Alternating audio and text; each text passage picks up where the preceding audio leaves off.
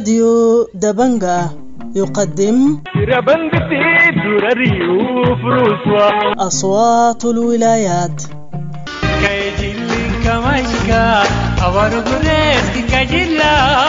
أصوات الولايات برنامج يومي ينقل آراء وتفاعلات الشارع في ولايات السودان المختلفة.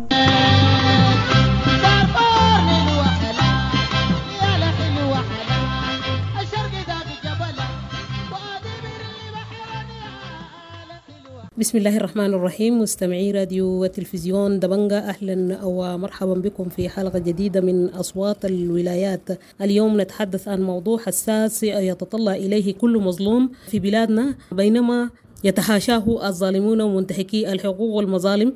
اليوم نتناول موضوع العدالة الانتقالية. يسرنا ويسعدنا أن يكون معنا الأستاذ يعقوب التجاني إبراهيم، المحامي ورئيس اللجنة التسييرية للمحامين بالولاية. أهلا بك أستاذ يعقوب. أهلا بكم راديو دبنقا، وفرصة سعيدة جدا جدا، ونشيد بكم في أنه بتغطوا جميع الأخبار وبتقدموا يعني ثقافات بالنسبة للمواطن اللي هو أحوج بها يعني. فأنا بكرر التحية لكم. طيب أستاذ يعقوب، تظل العدالة الانتقالية هي الأساس، أساس المطالب، ولا زالت الرواتب والغمن وامتصاص لكثير من الغضب جراء العديد من الانتهاكات التي لا تحصى ولا تعد. في البداية خلينا نتعرف على مفهوم العدالة الانتقالية. مفهوم العدالة الانتقالية طبعا ليه بس سميت بانتقالية؟ ما العدالة أصلا هي واحدة، لكن دي سميت بالعدالة الانتقالية لأنها بتجي في فترة محددة، هي مرحلة انتقال الشعب من الأنظمة الديكتاتورية القمعية إلى الأنظمة الديمقراطية. في المرحلة الانتقالية دي يعني من الحكومة الانتقالية لحد ما الناس تصل صناديق الاقتراع، هي بتمارس في الحتة دي في الزمن ده بالذات زين الفترة الانتقالية. طيب يا أستاذ، بنسمع دائما وأبدا بمفهوم العدالة الانتقالية بالذات يعني عند السياسيين برزت الحاجة دي يعني كثير، بتعريفك المبسط والكبير في معناه عايزين نعرف يعني 200 يعني احنا يعني بنجري العدالة الانتقالية، الإجراءات اللي بتوصلنا للعدالة الانتقالية. طيب نجي هنا طبعا أخذنا العدالة الانتقالية بمفهوم الميقات الزمني، أنها بتمارس زي ما قلنا قبل في الفترة الانتقالية، مرحلة انتقال الشعب من نظام إلى نظام ديمقراطي، نظام قمعي إلى نظام ديمقراطي. هي شنو؟ العدالة الانتقالية هي أساسا إجراءات قضائية وشبه قضائية، هي إجراءات قضائية وشبه قضائية بتعالج، أهم حاجة فيها هي بتعالج الانتهاكات الجسيمة لحقوق الإنسان اللي حصلت في ظل النظام السابق، أنه الإجراءات القضائية والشبه القضائية دي هي بتعالج الانتهاكات دي. كيف تعالج الانتهاكات؟ كيف الإجراءات دي تعالج بها الانتهاكات طبعا في المفهوم انتهاكات حقوق الإنسان بالتحديد، هذه المرتكبات دولة. المقصود بالانتهاكات حقوق الإنسان اللي بتعالجها العدالة الانتقالية هي أغلبها ارتكبتها الدولة كنظام قمعي. طيب وفي اللحظة دي أن المواطن غير قادر للوصول للعدالة. ليه؟ لأنه نفس الدولة اللي تسببت في الانتهاكات أنت ما هتقدر تقاضيها بحكم أنك أنت مواطن عادي كويس، لكن طالما ذهب النظام بتجي العدالة الانتقالية، بالتالي بكون الوصول للعدالة سهل وممكن وفق النظام الجديد الانتقالي، لأنه فيه جوانب بتاعت الديمقراطية وبتاعت حقوق الإنسان. فبالتالي دي الفترة المواطن عنده إمكانية يسترد حقوقه اللي تم انتهاكها، سواء كان شخصيا أو حصل موت خارج نطاق القانون وجرائم بتاعت إبادة جماعية. مسائل بالصورة دي تمكن تقاضي فيها في الفترة الانتقالية كويس. طيب هي كيف بتتم؟ طيب يمكن في أربع آليات ممكن يمارس عبر العدالة الانتقالية. في واحد، عدم إفلات الجاني من العقاب. دي الأهداف، أنه الجاني ده الإنسان اللي ارتكب جريمة يجب أنه يقدم لمحاكمة حتى أنه ما يفلت من العقاب، ده واحد. فهنا بتخش فيها الوصول للعدالة ممكن، وبراو الشرائح الضعيفة مثل المرأة والطفل أنه ده يسهل لهم الإجراءات في سبيل أنه يقاضوا إنسان كان انتهك حقوقهم كويس. دي واحد. المسألة الثانية في لجان الحقيقة والمصالحة، دي واحدة من الحاجات اللي بيمارسوها العدالة الانتقالية. فاللجان دي طبعا بتقوم بالتحري وتكشف الحقائق والأسباب بتاع انتهاكات الجسيمة، وبتحاصر الجاني بالحقائق دي لحد ما خلوه يعترف. يوم يعترف بعد ده حق الضحية اللي الجاني ده سبب في انتهاك حقه في الفترة اللي كان هو بيتمتع بأجهزة السلطة، إما تعفيه وإما يعاقب. طيب دي بتجي مسنودة بلجنة اسمها جبر الضرر. لجنة جبر الضرر طبعا دي لجنة مسؤولة من الآتي: أول حاجة كيف تعويض الضحايا، يعني الضحايا ديل يجب أن يعوضوا. بدون التعويض اللي بيحكم لهم به قانونا في تعويض نفسي كويس وجميع أنواع التعويضات عشان يزيلوا الغبن من جوا الضحية. وهنا بقول لك أنه ما معناته أنت أخذت التعويض معناته بعت سكوتك في مقابل التعويض كويس. يعني لا بد من معاقبة الجاني، ده بكون ما مصحوب التعويض عن الأضرار النفسية. فالضحية مشيف الجاني اللي كان في العهد السابق ما تقبض وما شهور طليق وما تعوض، تم القبض عليه وتم تقديمه للمحاكمة العادلة كويس. كده هو نفسيا بيطمئن في الأجهزة بتاعت الدولة، بالذات العدلية بأنها قادرة للوصول للجاني، وبالتالي ممكن ياخد تعويضه العادل، ويمكن زاد يتنازل من حقه يعفو عن الجاني لأنه شاف العدالة ماشية بأسلوب ممتاز يعني كويس. المسألة الثالثة الرابعة هي إصلاح المؤسسات دي في العدالة الانتقالية. دي الطريقة اللي تنفذ بها العدالة الانتقالية، إصلاح المؤسسات. كل المؤسسات بتاعت العهد السابق لأنها قبل قلنا اللي كانت ما غير قادرة في تحقيق العدل، سواء كان الأجهزة العدلية أو الأجهزة الأمنية حتى الأجهزة المدنية ذاتها كويس، اللي ما قادر تحقق للمواطن حقه وما يقدر في قضية دي بيحصل لها إصلاحات جذرية كويس. لأنه في ناس قد يكونوا فصلوا بدون وجه حق، في ناس تم تعيينهم بدون وجه حق بس بحكم ولام للنظام السابق أو بالمحسوبية، وده اللي بيحصل. دي بيدوا إصلاح جميع الأجهزة بتاعت الدولة. ليه بيدوا إصلاحها كلها؟ عشان نفس الأجهزة دي تكون جات تعيين تم بصورة شفافة بدون محسوبية. بالتالي حتما عشان تكون الأجهزة دي قادرة في تنفيذ المهام المناضلة، سواء كان أجهزة أمنية عدلية تقدر تعاقب الناس، والأجهزة دي تتكون من الشرطة والنيابة والقضاء. دي لابد من أنه تصلح حتى تتماشى مع تنفيذ اختصاصاتها. وحتى الإصلاح ما بشمل أنه يشيلوا ده الصالح، لا، حتى الإمكانيات تعزيز القدرات بتاعت الأجهزة دي كويس حتى تقوم بدورها من ناحية عربات، من ناحية حتى تأهيل الموظفين أو الناس القائمين على الأمر كويس، من تحسين أوضاعهم عشان واحد يقدر يتفرغ لهذا عمله، يعني من رواتب امتيازات أي حاجة. عشان دار ترسل شرطة يقبضوا زول بقول إنه إمكانيات، يقول لك ما عندنا عربية جاز ما في لساتك نازلة يعني. وده يمكن دي أخطر حتة بتواجه، وبالذات ولايتنا دي ولاية جنوب كردفان كولاية خارجة من الحرب، ضعف الإمكانيات ده هو اللي بيجيب مشاكل يمكن يؤدي للفساد ذاته.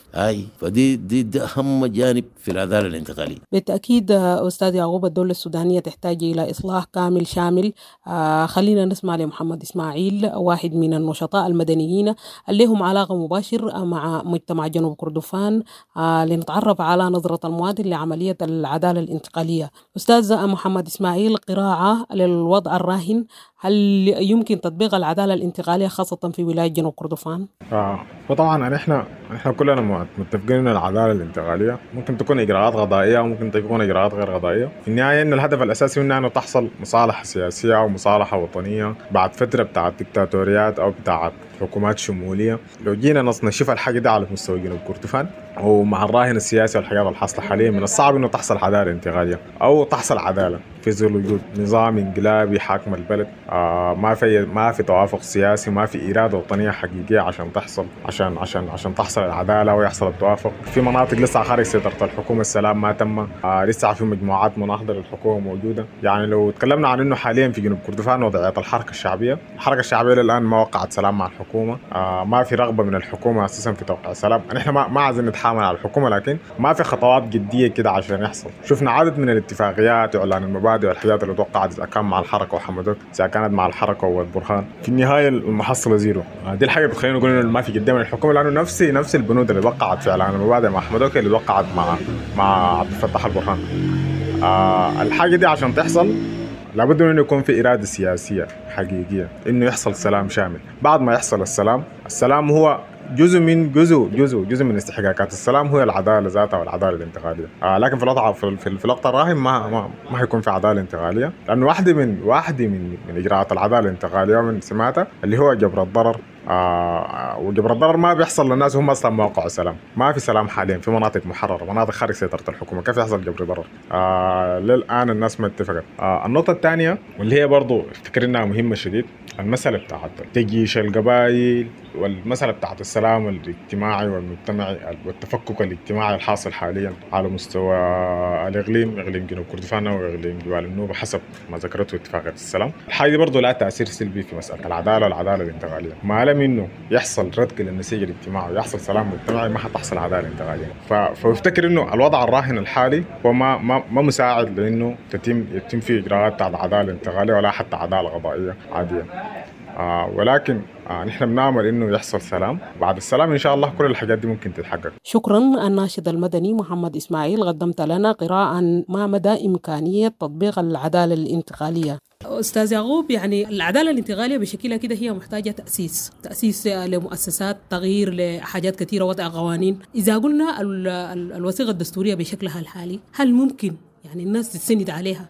في الفترة بعد سقوط النظام كان في يعني الحكومة الانتقالية وضعت بعض اللمسات في الجانب بتاع تحقيق العدالة أو تكوين مفوضية للعدالة ووضع مسودة بتاع قانون للعدالة الانتقالية. فالحاجة دي اتوقفت بفعل الانقلاب 25 أكتوبر. فحسي حاليا احنا ممكن نقول ان احنا واقفين وين من العدالة؟ طيب، هو فعلا كان وفق الوثيقة الدستورية بعد الثورة كان جاد من مهام الحكومة الانتقالية. شايف دي عدالة انتقالية، حكومة انتقالية، من ضمن مهامها الأساسية تنفيذ العدالة الانتقالية. كويس، لأنه في غبن واقع على الناس. الشيء ده الحكومة الانتقالية كانت ماشية فيه، وحتى كان صدر مبدئيا قانون العدالة الانتقالية. كويس، وما هو مفوضية مكافحة الفساد بواسطة مولانا عبد الباري وزير العدل، لأنه كان ما في مجلس تشريعي. مفروض طبعا بالتعاون ما بين مجلس الوزراء ومجلس السيادة ممكن يقوموا بعمل التشريع. كويس، فعلا المسألة دي وقفت بعد انقلاب 25. كويس، وقفت بعد انقلاب 25. هسه حاليا جاء الاتفاق الإطاري ومربوط معه الدستور الانتقالي وضعته نقابة المحامين، برضو خدته من ضمن المهام بتاع الفترة الانتقالية للحكومة الجاية أنها كيف تنفذ العدالة الانتقالية. ويمكن ده الصراع الداير في الفترة دي هسه حاليا بين الأجهزة الأمنية في أنه هل يتم تنفيذ العدالة الانتقالية ناو في ظل الوضع ده ولا بعد تشكيل الحكومة المدنية. فالاتفاق الإطاري نص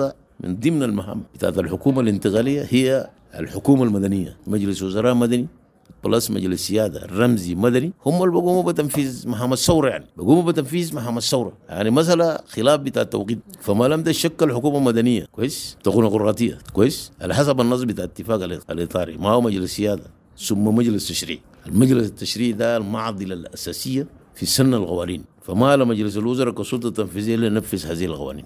الدولة القضاء كجهاز عدلي موجود هو المسؤول بتطبيق القوانين، يعني كل جهة عندها سلطات. هل القضاء بشكله الحالي هل هو نزيه يعني يمكن أن احنا نتسند عليه في تنفيذ العدالة الانتقالية؟ طيب، أنا ما بقول لك نزيه ما نزيه، دي كلمة واحد كقانوني ما بقولها، لكن القضاء يمكن السؤال يجي هل القضاء قادر كويس على تنفيذ العدالة الانتقالية كويس؟ لأنه عندنا تجارب نفس القضاء ده الجهاز القضائي هم نفس القضاة اللي تم تعيينهم في النظام السابق كويس، ما قدروا كانوا يعالجوا مسألة العدالة الانتقالية، وبعد ده كله في ضوء في إمكانيات. فبالتالي أنا بشوف القضاء الحالي بذل الوضع ده حتى العدد ذاته بسيط من ناحية عدد كميات بسيط يعني كويس، يعني في معنى يعني فيها غليم محليات ذاتها ما فيها محاكم ما فيها قضاء، ده طوف الإمكانيات. الشغل كله بيتصمد مع بعض، إمكانيات زائد كادر بشري مؤهل، كده الأجهزة بتكون قادرة على تنفيذ العدالة الانتقالية والعدالة الطبيعية الاثنين مع بعض. طيب يا أستاذ يعقوب، القوانين الموجودة حاليا ما مدى جدوى القوانين دي في تنفيذ العدالة الانتقالية؟ هل هي كافية في تحقيق العدالة الانتقالية في السودان؟ طيب، العبرة المشكلة بقت انت لازم تربط العدالة مع بعض.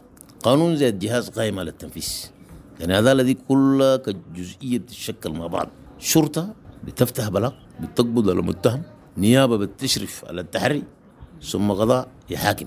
إذا حصل خلل في واحدة من المنظومات الثلاثة دي العدالة ما بتمشي يعني. أنا يعني بسأل من القانون تماما، هل يعني فيه قانون موضوع كده ده قانون يعني لتنفيذ العدالة؟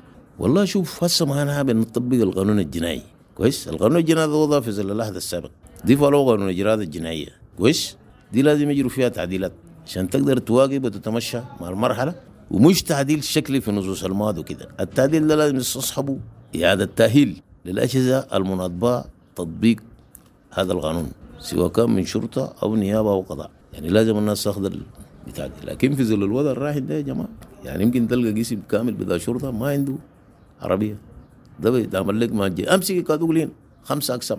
الكلام ده قلناه قبل كده، فيها 5 أقسام يعني بس لو قبضنا الريف القطاع الشرقي حجر مك أكبر حي كويس وأعرق حي، نقطة بتاع الشرطة في الكوس عدد أفرادها ما بتجاوز أصابع اليد كويس. ديري ده عملوا مجموعة الجريمة كيف إذا حصلت هسه.